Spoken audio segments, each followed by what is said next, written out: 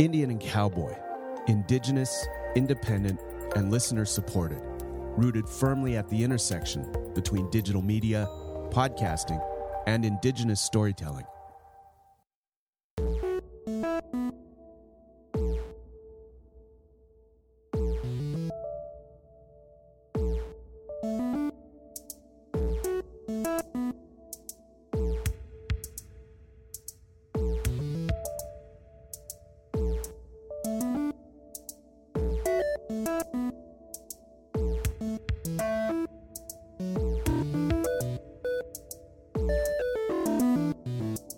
Dancing into Tamtek, welcome to Atotam Square Kitsigiskok, Chelsea Val Nitsigason. Molly Swin Nitsigason. Mantusakag Nidotsin. Oh, Tusquanek Nidotsin. Welcome to our guests, our live show. Our second ever live show. Yeah. Thanks, guys, for coming. So we have folks here in Amaskwetsi, Waskaigan. We have folks over there in Geogiage, and probably not really hearing much of what we're saying, but just like imagine. Good, we're good. But just, if we cut out, imagine that we're saying the most scintillating and brilliant things imaginable, and throw your heads back and laugh like this. And then everybody here, if you hear from anybody in Montreal, just lie through your teeth about how scintillating and intelligent they were. Yeah. Just be like, wow, the parts you missed were the best parts. Yes, like brilliant. Absolutely. Like I was crying. Yeah, like tears beautiful. Streaming, ugly crying, mascara everywhere. Yes, but then you came out of it looking beautiful because you were so renewed by the brilliance. It was like going to a Turkish bath in Winnipeg. Métis in space. Yes. Yeah. Nobody's gonna get that. No, nobody's. Okay. All right. So what are we doing new this season? Let's just go over it again because we haven't released anything. So whatever. Oh yeah. Yeah. So we're not really repeating ourselves. No, we're not. No. So one of the things that we decided we wanted to do starting out our fourth season, because we realized doing 3 seasons of just watching crap after crap after crap, sort of like white mage show about Indigenous people, that, you know, we feel like we've run the gamut mostly of tropes and stereotypes that non-Indigenous people draw on to create media that's legible to non-Indigenous people about us. So we decided that we were going to start expanding a little bit and move towards maybe some Indigenous-made film. Yeah, we really felt like we've been doing a lot of tearing down, and rightfully so, but there's I don't know, there's some critiques out there too, I think, about that, which I think are valid, that, you know, it's really easy to tear down and talk about what sucks. It's a lot more difficult to support Indigenous artists in their craft and sort of see that they get spotlight. Like if you're spending so much time talking about like Adam Sandler and not talking about, you know, the artists out there who are doing authentic stuff, then, you know, you're sort of like, I don't know, part of the problem, I guess. So that like stuck in me like a barb. And not really. We're just sick of watching that crap over and over again. So yeah, it gets really tiring after a while. Yeah. So we decided to do some shorts because that's cool. Yeah, and we've never done shorts before. Yeah. Yeah, we've done a music video, which was short. It was a short music video. Yeah. Yes. So a couple things before we get into it. The first thing that we want to do is give a shout out to all of the water protectors and allies out at Standing Rock. Yeah. Doing their thing. One of the reasons why this is kind of was a little bit by the seat of your pants, sort of haphazard, was actually because one of the people involved in organizing on our end, on the Edmonton end, was actually arrested down there. And so has to stay in the States for like another couple weeks and deal with that whole like horrible violent process. Shout out Kitzela. Yeah, and so she's out there, and then of course, you know, the hundreds of others who have also been arrested and brutalized by the police and by the corporate mercenaries and stuff. We really just wanted to give a big shout out to them. And if you don't know what's going on at Standing Rock, you need to find out what's going on at Standing Rock, like ASAP. And then, you know, as well, if you have anything that you can donate or cash or, you know, anything, or even just, you know, putting stuff out there on social media, you should definitely get involved in that. Yeah, and don't also think that you have to rush down to Standing Rock to be of support. There's lots of things that you can do where you are. And in fact, you should be looking around where you are and supporting land protectors, water protectors in your area. I would really highly suggest that you learn about the struggles that are going on where you live, because guarantee you it's happening. So, and it's often being met with the same sorts of levels of indifference and often state violence. So it's not just Standing Rock, it's everywhere. Yeah. All right, what else? Down with the system. Beverages. Oh yeah. So Yeah. we did not go for the wine and or mocktail and or whatever because it's 10:30 on a Saturday. Yeah. And we're not that hardcore. I mean, we are, but We are. we're in the student union building, so we probably get in trouble. Yeah. And also I'm knocked up again. Right? So I'm drinking my Orangina. It's Which we didn't think was sold in Alberta. I couldn't just find it discovered for so yeah. long. I hate this stuff when I'm not pregnant because it's ridiculous. It's sparkling orange beverage, right? It's just gently shake. But I don't know, man. When I'm pregnant, it's everything. Yeah, it was like every day for 2 weeks. You were like, "Oh God, I wish there was Orangina." I was like, "I know you wish there was Orangina, man. I can't do anything about this for you." Shut up about the Orangina. But then we found it. And then I still didn't shut up about the Orangina. It's true. Yeah. So I'm drinking Orangina. What are you drinking? I'm drinking a matcha latte. Oh, that's pretty sweet. Yeah, It's actually really sweet. It's really sweet. It's Yeah. like very sugary. Yeah. I feel like a huge yuppie, but I'm just riding with it. All right. Yeah. Can you? Yeah. I don't know. Can we be yuppies?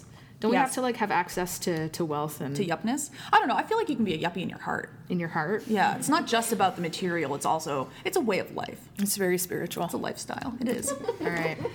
Okay, Atotam. So What's live show. that? Why are we doing a live show, Chelsea? Well, I don't know, Molly. Oh, Why don't you tell us? well, Chelsea, I'm glad you asked. We were invited to do a live show by our good friends with the Indigenous Arts Council, who are putting on this huge Indigenous literary festival right now, predominantly in Montreal, but it's kind of events are taking place. I've heard of ones in Toronto, Edmonton, obviously, and I think the Core Festival is happening in Montreal right now. So that's really amazing. It's incredible to kind of be featured on a bill with, folks like Leanne Simpson and our friend Erica Lee, who's been a guest on the show before, and, all of these kind of like up and coming and emerging Indigenous artists who, may have not had the opportunity to access kind of some of the big Because of funding, whiteness. yeah, and the big grants and the big events and stuff. So the Indigenous Arts Council has been really amazing to make space and to provide support and resources for those folks. So if you haven't heard of the IAC, I really highly recommend that you look them up. They've got a website, they've got Twitter, and I think they've got a Facebook. I'm looking at Lindsay. They're not giving me anything. Okay, that's fine. Okay, sweet. Yes, excellent. okay. All the social medias. They got the social medias. So yeah, check them out. And thanks again for the invite because this is fun and exciting. Yeah. And yeah, okay, so let's get into it. What are we watching? Okay, so we didn't actually like go and get the synopses because the synopses might actually be longer than the shorts. So let's just go. Yeah. The first thing we watched was called The Sixth World, and this is by a Navajo director, Nanaba Parker. And we chose this because it's cool. It's very space, and basically just the idea is that the Navajo are going to go. Well, not just Navajo, but like it's sort of a Navajo-led expedition to Mars, Which is pretty awesome. I definitely like highly spaced, and I would say like the aesthetic is sort of like low budget, corny, but not. I love that you something said like, corny. That's Yeah. some foreshadowing there, right? I know. So corny, but not. I wouldn't say like Doctor Who levels of corniness. Yeah, but, yeah. kind of in the style of like all of your fave low budget sci-fi. Which tends to be my fave, actually. Totally. The low budget stuff, because then it's all about like the story and the acting and not the special effects. So I really dig that. Yeah. So you open out onto a big cliff with deserty. And really red. Yeah, super red. I was interested that they chose to open with that because I feel like when we look at a lot of non-Indigenous made media, like when they want to feature Indigenous people, they use that kind of those big desert scenes to kind of like represent the frontier and stuff. So I was kind of originally like, why, this is kind of falling into a lot of kind of the visual stuff that we've seen before and that we know happens. But this is their actual homeland. Really, it is. Like that's. and that's like part of it, and like that's part of the thing too, right? Because at first you're assuming that this is Earth. Like that was my original assumption. Okay. I assumed it was Mars because it was all red, and I knew this was about Mars. Oh, see, I didn't know that. Okay. So then there's crops. There's like corn. Just kind of like rows of it, and it starts kind of like falling over. You're not sure, is it a drought? Is it a plague? And then all of a sudden these kind of like drifting like light bit things come out, kind of like Tinkerbells. And they're kind of like lighting up the corn, and there's kind of like one final stalk that's standing. Yeah, I was expecting it to turn into a person. Oh, honestly, really? like I thought it was coalescing into like a being, but then it never did. And then Yeah. there's like that awful alarm clock sound that we all hate. Yeah. And which apparently we're going to continue to hate into the future. Yep. And there's I haven't actually had my alarm clock set to that sound in probably 10 to 15 Yeah, years, yeah. but it still gets me every time. like an icy fist around my heart. I know, it's like, holy crap, I have to get up, I hate my life. Yeah. Yeah, I know, it's that time. Yeah. But we were already awake, but I still felt that. I know, but you know what I think is interesting about God. that is I wonder if kids, like for example, my kids have never had that alarm clock sound. So does it have that same impact on them? Do they hear it? Do they identify it as an alarm clock sound? Yeah. You know, I like that's interesting. Yeah, anyway. I think a lot about getting old because I am, and some of the symbols all that are. we We all are use, getting old. some of the symbols that we use, like the kids don't get it. You know, like when you're like, give me a call and you kind of do this thing, and they're like, no, you do it like this flat thing that you hold up. I don't know, whatever. Yeah. Fucking kids. My favorite is that the baby, just anytime that the baby is holding something that's like even remotely rectangular, Yeah. she She always talks just into puts it. it to the side of her Yeah, face yeah, like yeah. that and pretends it's a phone. Yeah. Credit Yeah. cards. The credit card phone. Yeah. Yeah, totally. Okay, right. The future. The future. I mean, this is all on point. This is totally, it's all the future. Yeah, we're really relevant always. Yeah, the future. So it's called Project Emergence. I like that.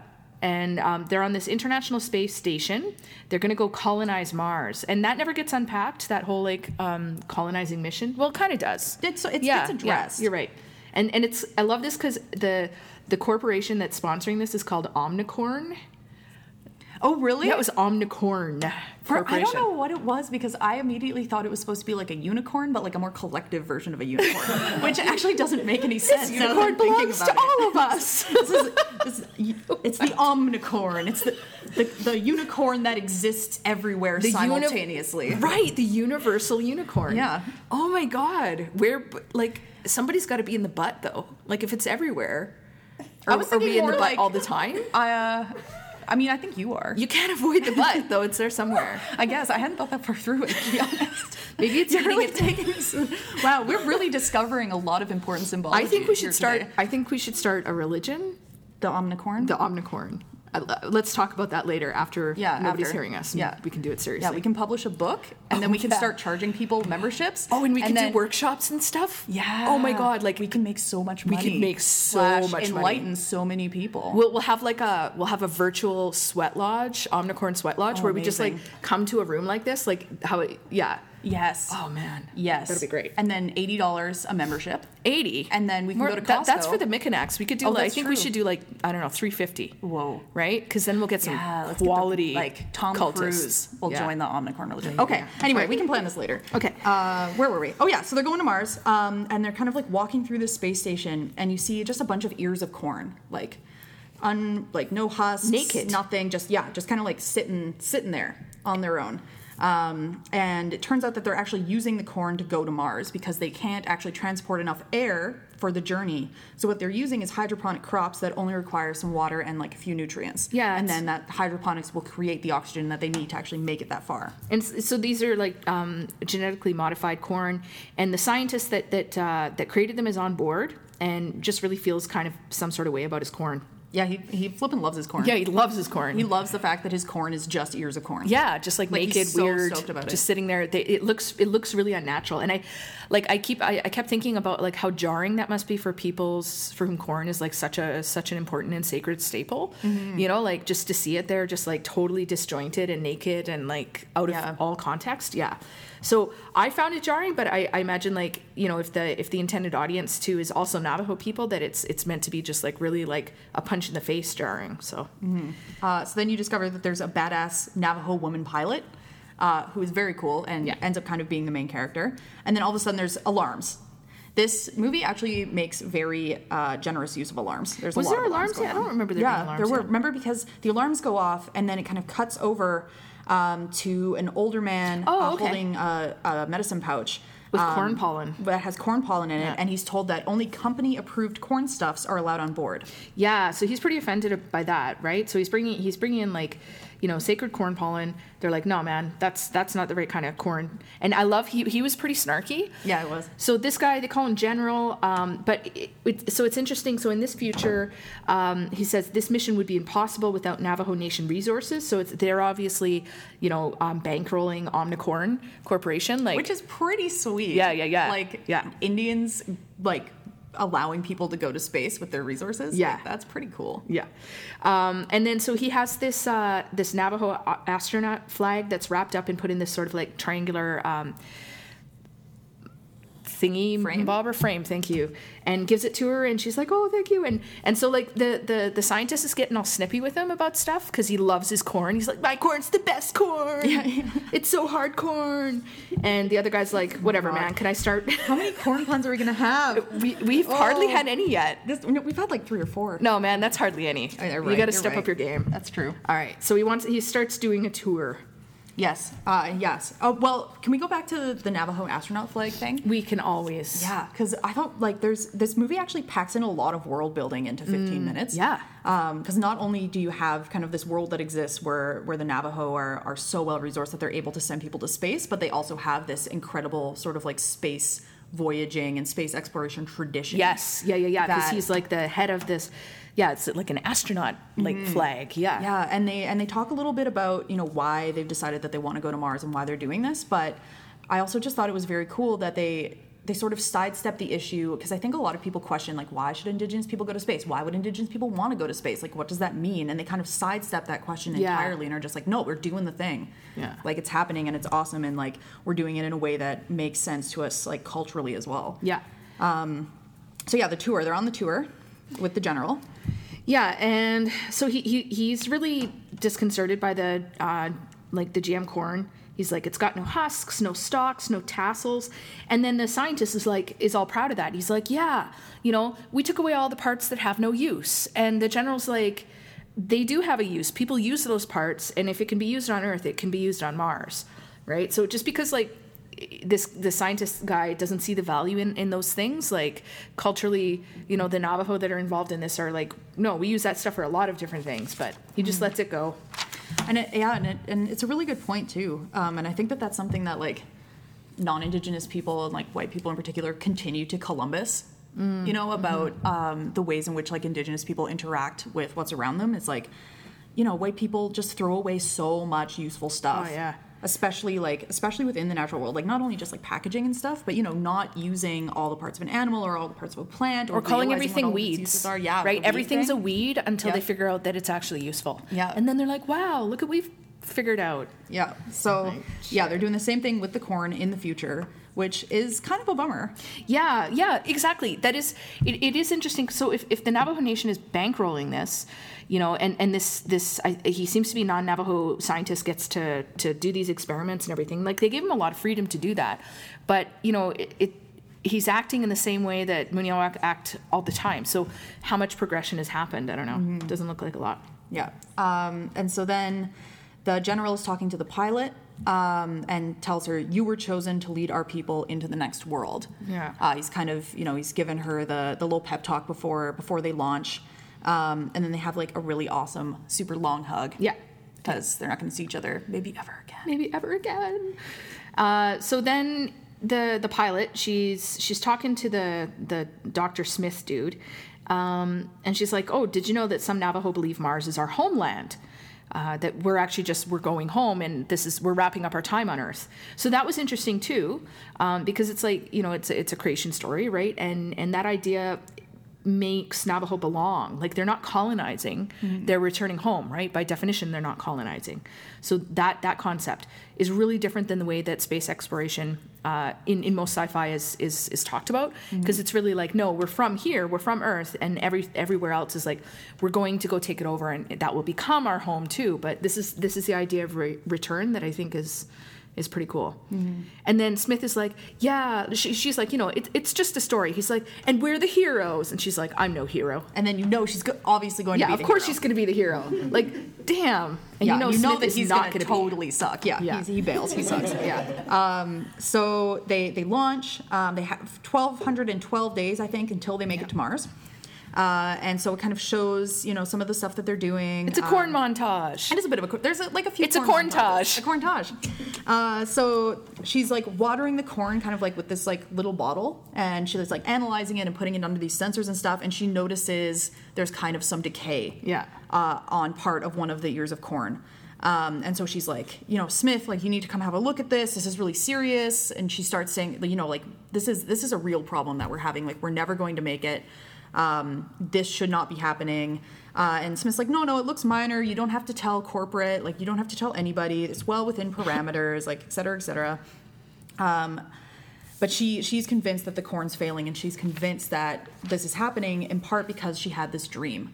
That you see in the beginning. Yeah, where the corn's dying. Yeah, and Smith tells her, no, you can't let dreams spook you.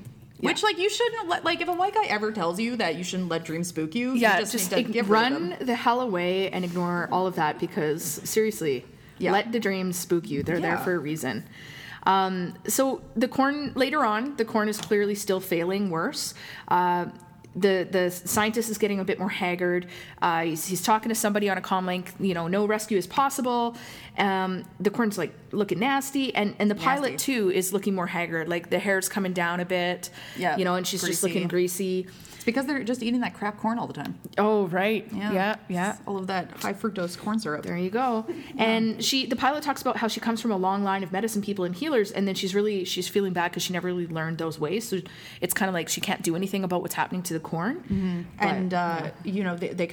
and they've reached kind of past the point of return at this point. They say,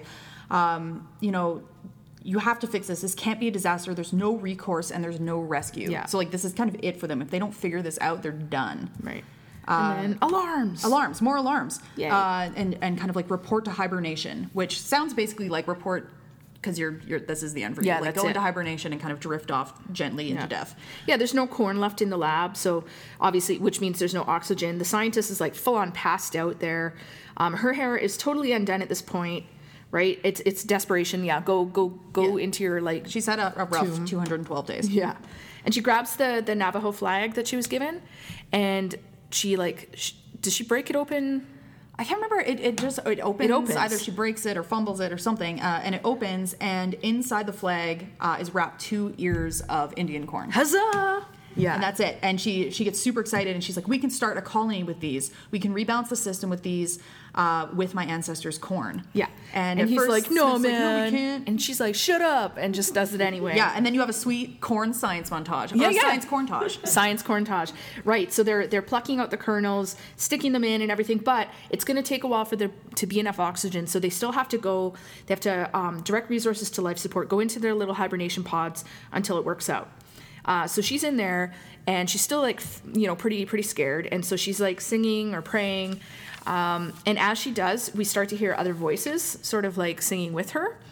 And then there's this sweet scene. It's so sweet. Right? Where she's like in space holding like the 2 cobs of corn in like full like traditional outfit. Like decked out in bling. With all of that Navajo bling. Oh my God. I just want all the Navajo bling. The spacist background and she's singing, and then this like super psychedelic pink light shows up and is like flying around her as she's singing. And it's like every flippin' time we've seen one of these like white guys go through a bullshit vision quest. Yeah. That kind of level of psychedelic, but way cooler. This is way cooler. Like so much cooler. And like it was great. I loved it. Like, yeah, it's interesting how put Wesley Crusher in that same scene in the same dress and the bling. And you're gonna hate it for all the right reasons, but this was great. This is fantastic. Yeah. And I think it was also like it makes more sense, right? Like, she's not having like a crisis of the self, she's having a crisis that is going to affect her whole community because she's the one who this whole thing is riding on, right? It's not about her kind of reaching a new spiritual level so she can know herself better. It's about her saving her community. Yeah. And so I think that, that's another major difference there, which was really great. And then it kind of like cuts out too soon, in my opinion. I know, I could have done that. That could have been it for like 15 minutes. I want to like cut that scene out and just have it like on repeat. Oh, yeah. And then whenever you're stressed, you can just be like, it's okay. It's okay, the corn. One day, there. Yeah, we'll be in space. Yeah. And so then it's years later. And so we see we're obviously in Mars, red sky, red everything. And then there's this beautiful, healthy corn with tassels and stalks and husks. So it's the right corn that's growing there, and there's these domes, so the colony is thriving. And then we have these titles at the end: The Sixth World, an Origin Story, and we cheer. Yeah. Yay! Yeah. That was fantastic. It was so good. And so after that, I was feeling really yes, we made good choices. Yeah. We should It's been a long always. time since we felt like that. Yeah, I kind of okay. Well, we'll rate it after, but yeah, it's been a really long time since we've watched something and been like, not only did that not suck, but that was great. So I was riding a high there. Yeah, totally. Which And was then- good because we needed to ride a high to make it through the next movie. Which was only 5-6 minutes long. Yeah, and 4 of those minutes, I had my eyes covered. So great. Right. So the next one was File Under Miscellaneous by Jeff Barnaby, Mi'kmaq director who has directed Rhymes for Young Ghouls. So I mean, and other things. So I don't know what I was thinking because Jeff's pretty dark, and I'm not sure why I thought that this would be any different. I love you, Jeff, but what the fuck is all I can say. Yeah, it was reminding me kind of the aesthetic of Blade Runner a little bit. Absolutely. Just that grimy, gritty sort of a very urban neon future. Yeah. Yeah. Just full of pollution. And so whereas we have, I think with, I think with what, the Sixth World, we have sort of this very hopeful future. And Jeff really goes into the really dark, apocalyptic, dystopian future. Yeah. Which is legit. And I want to see more Native people doing that. Because I think that we have some really interesting perspectives, having gone through, living in, the post-apocalypse all the time. So, yeah. All right. So the movie opens with kind of a voiceover. It just so happens that I'm tired of being a man, and it pushes me to certain corners. But it's in Mi'kmaq. Yeah, with subtitles. Yeah, so the language is they're speaking in Mi'kmaq, and the subtitles are English. Yeah. Yeah. So you kind of have this this kind of figure of a guy who's approaching a door, and you have just kind of shots of various kind of gross things. Yeah. It's almost to be fair, I think he was trying to warn us. Yeah. He's this is just going to get this grosser. This is going to get gross. And we didn't pay attention. So he talks about going into these moist houses, and the second you start talking about moist stuff, so there's some squelching. And some kind of looks kind of awful or kind of flappy sort of and flesh. Talking about hospitals where bones fly out the windows, and there's hanging intestines. Yeah, and sulfur colored birds. It's really nightmarish. And I'm cringing so hard that I might break something. Yeah. So he's going into these anything. moist houses that he hates. Yeah. And we're kind of what's it obviously has to do with the body, that was made very squelchingly clear. Yes. Yeah. And then we see this bald guy with a barcode tattoo on his head and sort of these weird, they look like scars or something on his face. And he buzzes our protagonist into some sort of horror moist show. House. Oh. So it cuts to him barefoot in a hospital gown, kind of walking into this room. You see body parts in tanks, you see skin hanging, and just really, it reminded me of an even grosser version of that one scene in Pacific Rim, where they go to the kaiju body part dealer. Oh, yeah. And he's like, oh, look, I have kaiju lice. I have a kaiju vertebrae. It made me think of Dune. David Lynch's Dune, because he also involved a lot of really gross body horror stuff. And then there's this kind of cool 8-bit discordant music going on, because I was really trying to hear so no flutes, no drumming, none of that, just this kind of cool space discomforting music. Yes. And the hanging flesh was just yeah, and then the protagonist touches the skin, and he's kind of feeling it, and it seems I guess the doctor or whoever is kind of showing him, being look at our high quality skin. Ugh. So he touches it and he says, it's still warm. And then everybody was no! Yeah. So it just gets worse, as you saw. So the doctor starts putting on wrist restraints on our protagonist, and it just gets nasty. So this procedure, this horrible drilling, screaming, Molly turns her face away. I've got my hand in front of my face. I'm kind of looking one-eyed through a couple of fingers. Yeah. And they pull his tongue out. And then he says, there are mirrors that ought to have wept with shame and terror. Holy crap, what kind of line is that? And he's venom and this and that. It's just even the words were moist houses is never going to leave me. There are mirrors that ought to have left with shame and terror. That is so epic. So they rip his tongue out, dude. Like, yeah, what? they just like put this thing like right over his face, like Bane's, like a Bane mask, you know, like, and it's like, and then it's like drilling sounds, and then he's screaming, and then all of a sudden it's like this. Anyway, so I stopped watching there. I have other gross shit not watching. What the fuck? Still not looking. And so I had to be the person who kind of watched some of it, but it was mostly listening and just like watching through my fingers. It was mostly just listening to everybody else go, Oh man. And then so he's got these Mi'kmaq script tattoos on his chest, and then the doctor starts like cutting off pieces of flesh. Oh man. Yeah, and harvesting like, yeah, just, oh my God, it's so gross. So then we like, all the squelching stops, and all of a sudden he's speaking English. And he says something, but I think we were still like dry heaving, so we missed the first part. Yeah, it says something like, made me wish that I was white. Yeah, he said I was Aryan. Yeah, it would be beautiful. I'd be beautiful. Yeah, so he's like, so obviously, you know, that's when we kind of figure out that he's like having this procedure that will make him look white, right? So now he's like, he's a bald dude, white dude, like with the same kind of scars as everybody else, which is apparently like sutures from sewing his flesh together. Yeah. In a suit, and they're all just standing there, and there's these people on the screen speaking German. Did you notice that? No, I didn't. I didn't watch anything till the end. So the people on the screen are speaking in German, and they're just all watching like in adoration.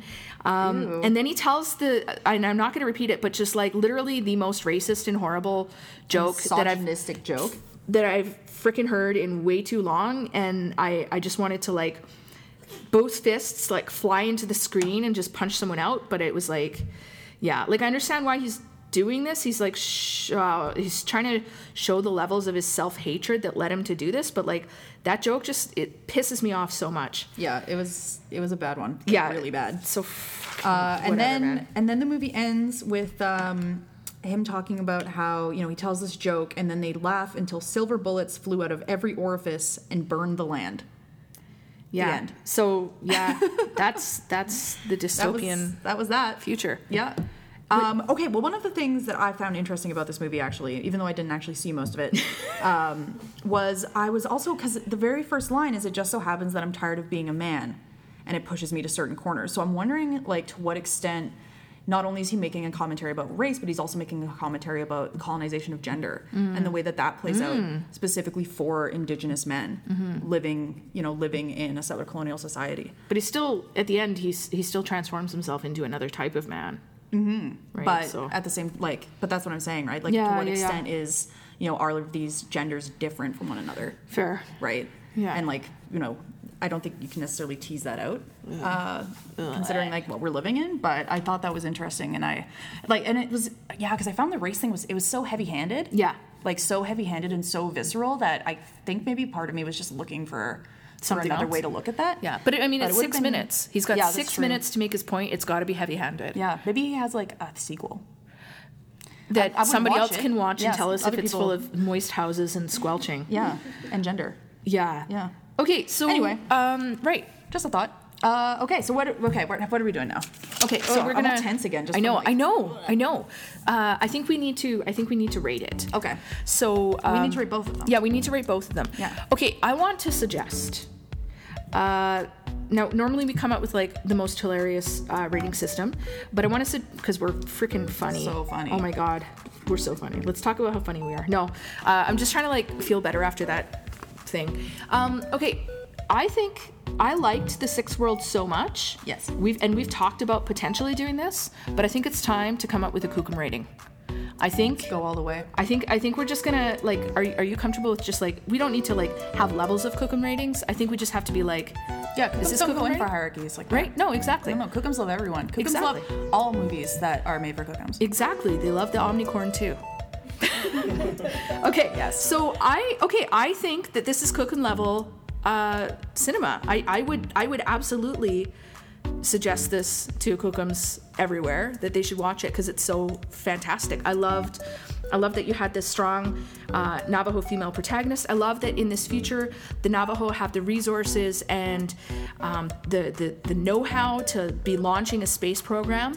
I love the way that the scientist was just shown, you know, the whole aspect of like genetically modifying these things was just like, I wish they'd gone a little bit more into like kinship with the corn to like talk about how weird that was, but you know, 15 minutes, right? 15 minutes, and you know, if it's made for Navajo, they already know that stuff. Yeah, and that sweet space scene, and it was just like that's it. That did it for me. I was like, sweet space scene, check. This is for Kokum. Yeah. So I would agree with you. I'd also definitely say this is a Kokum level movie, would show. And yeah, I liked all the things that you said. I really liked that they didn't do a lot of explaining in backstory. Yeah. I thought that was like really incredible, because I think that it makes it less legible to non-Navajo. Exactly. Which I think is like really important, right? I think like there's this kind of idea in mainstream media that like it can be accessed by everyone, but everyone means white people. Yeah. And so like that's why they always fall back on the same BS storylines and the same tropes and the same flutes and the same drums and the same dudes in wigs like every single time, right? But you know, I think the Sixth World, they realized who their audience was, and they realized that they didn't need to do all of that world building stuff, right? Like you can infer a lot from it.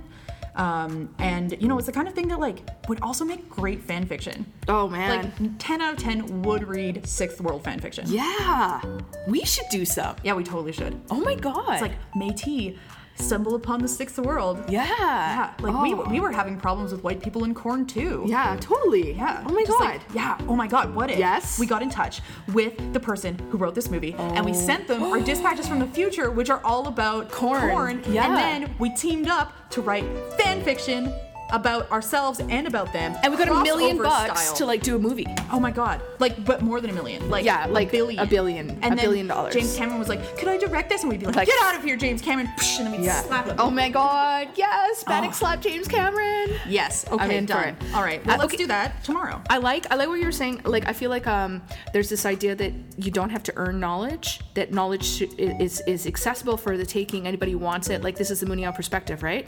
And I think that the way that this short was set up is you kind of have to, it's show not tell, right? And you earn the knowledge. You have to figure it out. Like, you have to actually do some of the work internally. And actually, that's really interesting, because I feel like that parallel thing happens with the pilot too, right? Like she goes in kind of with this vague feeling of unease, but she's not willing to put in the work to actually determine what this is. Right. And then as the story progresses and things get so bad, she kind of realizes, you know, what is important, what is actually going to save them, and it's not the science, it's not this, you know, non-native science guy who's going to take this over and make this happen. It's her, then she's got to do it, and she's got to tap into, you know, her ancestors and that whole power. Even though she felt like, you know, coming from this line of healers and medicine people that she hadn't learned. Yeah. Right? But she still had the knowledge that was necessary. So yeah, cool. That was super cool. Kokum's, yes. Kokum rating? A++. Yeah, high five, by the way. First Kokum rating. Yeah. It's so exciting. Oh man, see, this bodes really well. See, I was like, we watched this other Native made movie that we were like, what is going on? But we haven't released it yet, so we won't give anything away. But this is definitely a turn for the better. Yes, this is good. Yeah. Okay, how do you want to rate the next one? File under miscellaneous. So I think due to like just the sheer amount of body horror and the grossness, I think that we should give a shout out to our least favorite ever, Stephen King. Yeah. And rate it out of Stephen King's. Okay, let's rate it out of Stephen King's. Explain how that rating is going to work. So the way that it works is if it's 1 to 5 Stephen King's. If you rate it out of 1 Stephen King, you hate it, you'd never recommend it to anybody, you want to turn into an intestinal alien and eat out of people's butts, you hated it so much. 5 Stephen King's where you loved it, you would recommend it to everybody, not quite your Kokum, but like basically everybody else, and it was the best thing you've ever seen. Oh, brutal. Yeah. All right, you go first. I have to think about this. Oh, God. Sway me. God. Sway me, Swain. In which direction, man? I don't know. I don't know. This was Indigenous made. There was a purpose to it, right? There sure was. Yeah, and it made sense. Yeah. You know, like the message was there. I'm gonna be generous and go with 2. I'm gonna give it 2 Stephen King's. Because I think that there was a lot that they packed into that 5 minutes, from what I could tell, which, TBH, I couldn't tell a lot because I wasn't looking. I'm, like, I get the purpose of the body horror. Yeah. I do. However, I think, like, I really don't like body horror. I think that kind of comes down to it for me. I really liked the suggestion that he could be making an intervention onto how we think about gender under colonialism. And I wish that he had done maybe a little bit more work on that. But yeah, I like the aesthetic when it wasn't too gross to watch. And I thought the message was interesting, so I'm going to give it 2 Stephen Kings. All right. Okay, I'm going to go with 2.5. I think a lot of this is just like, I'm not being objective about this, which can you ever be? I don't know. What? We're always so objective. We're super objective. No, so the body horror thing for me, like the grossness of it, like I can't deal with it. It just bothers me so much. And that racist joke, like I totally, like the thing is that it was meant to be so overwhelmingly awful. Like it had a purpose, but it's still like, for me, it's just collateral damage, you know? It's like, when you're trying to shock the conscience, because who is this aimed at, right? This is aimed at white people, and just being like, look at how much internalized, like, racism. Do you think it was aimed at white people? I think so. Well, I mean, I think it's for us too, but like, you know, obviously it's for us too, but I think that, like, that joke, you know, like we don't need that joke to know that, like, you can have a lot of internalized racism and just like hate yourself because of it. So I feel like this idea where we shock the conscience of white people with like really horrible overt racism does more damage to the people that are facing that racism than it does any sort of like good work. You know, like I really don't agree with that sort of like shock people into social justice. Whatever, I don't know. I feel like if people can be shocked into social justice, they would be shocked into social justice by what's actually happening. Yeah. You know? Like, what's actually happening is horrific enough. Yeah. You don't need like, whatever. Anyways, so I'm very, very bothered by that joke. So Jesus, I might even change this. No, I'm just gonna leave it at 2.5 because I think what he was doing was really important. Yes, I love the aesthetic.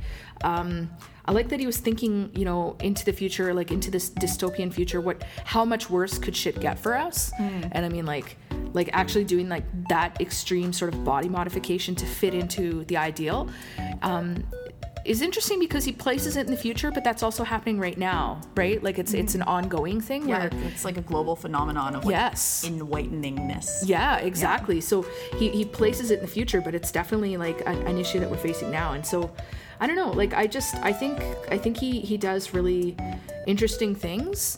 But every time I've watched something by Jeff, I'm so disturbed by it for days. Yeah. I mean, I think that's the point. But if we're gonna watch more stuff by him, we have to, in my opinion, like leaven it with good stuff. Yeah. Like stuff and that maybe get some like glasses that have little shades on them. Yeah. Flip down. Every time there's squelching and weird. Yeah. We just like Yeah, and then we just wait till the squelching dissipates, and then we can flip our little glasses up. Or like it even just like narrates, but like not grossly. Yeah. Like, no, it'll just say, don't look. Yeah. Okay.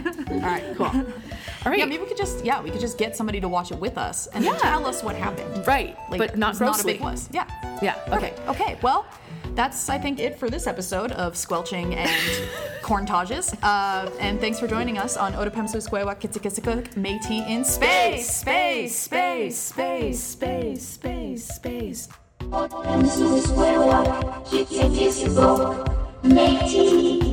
space.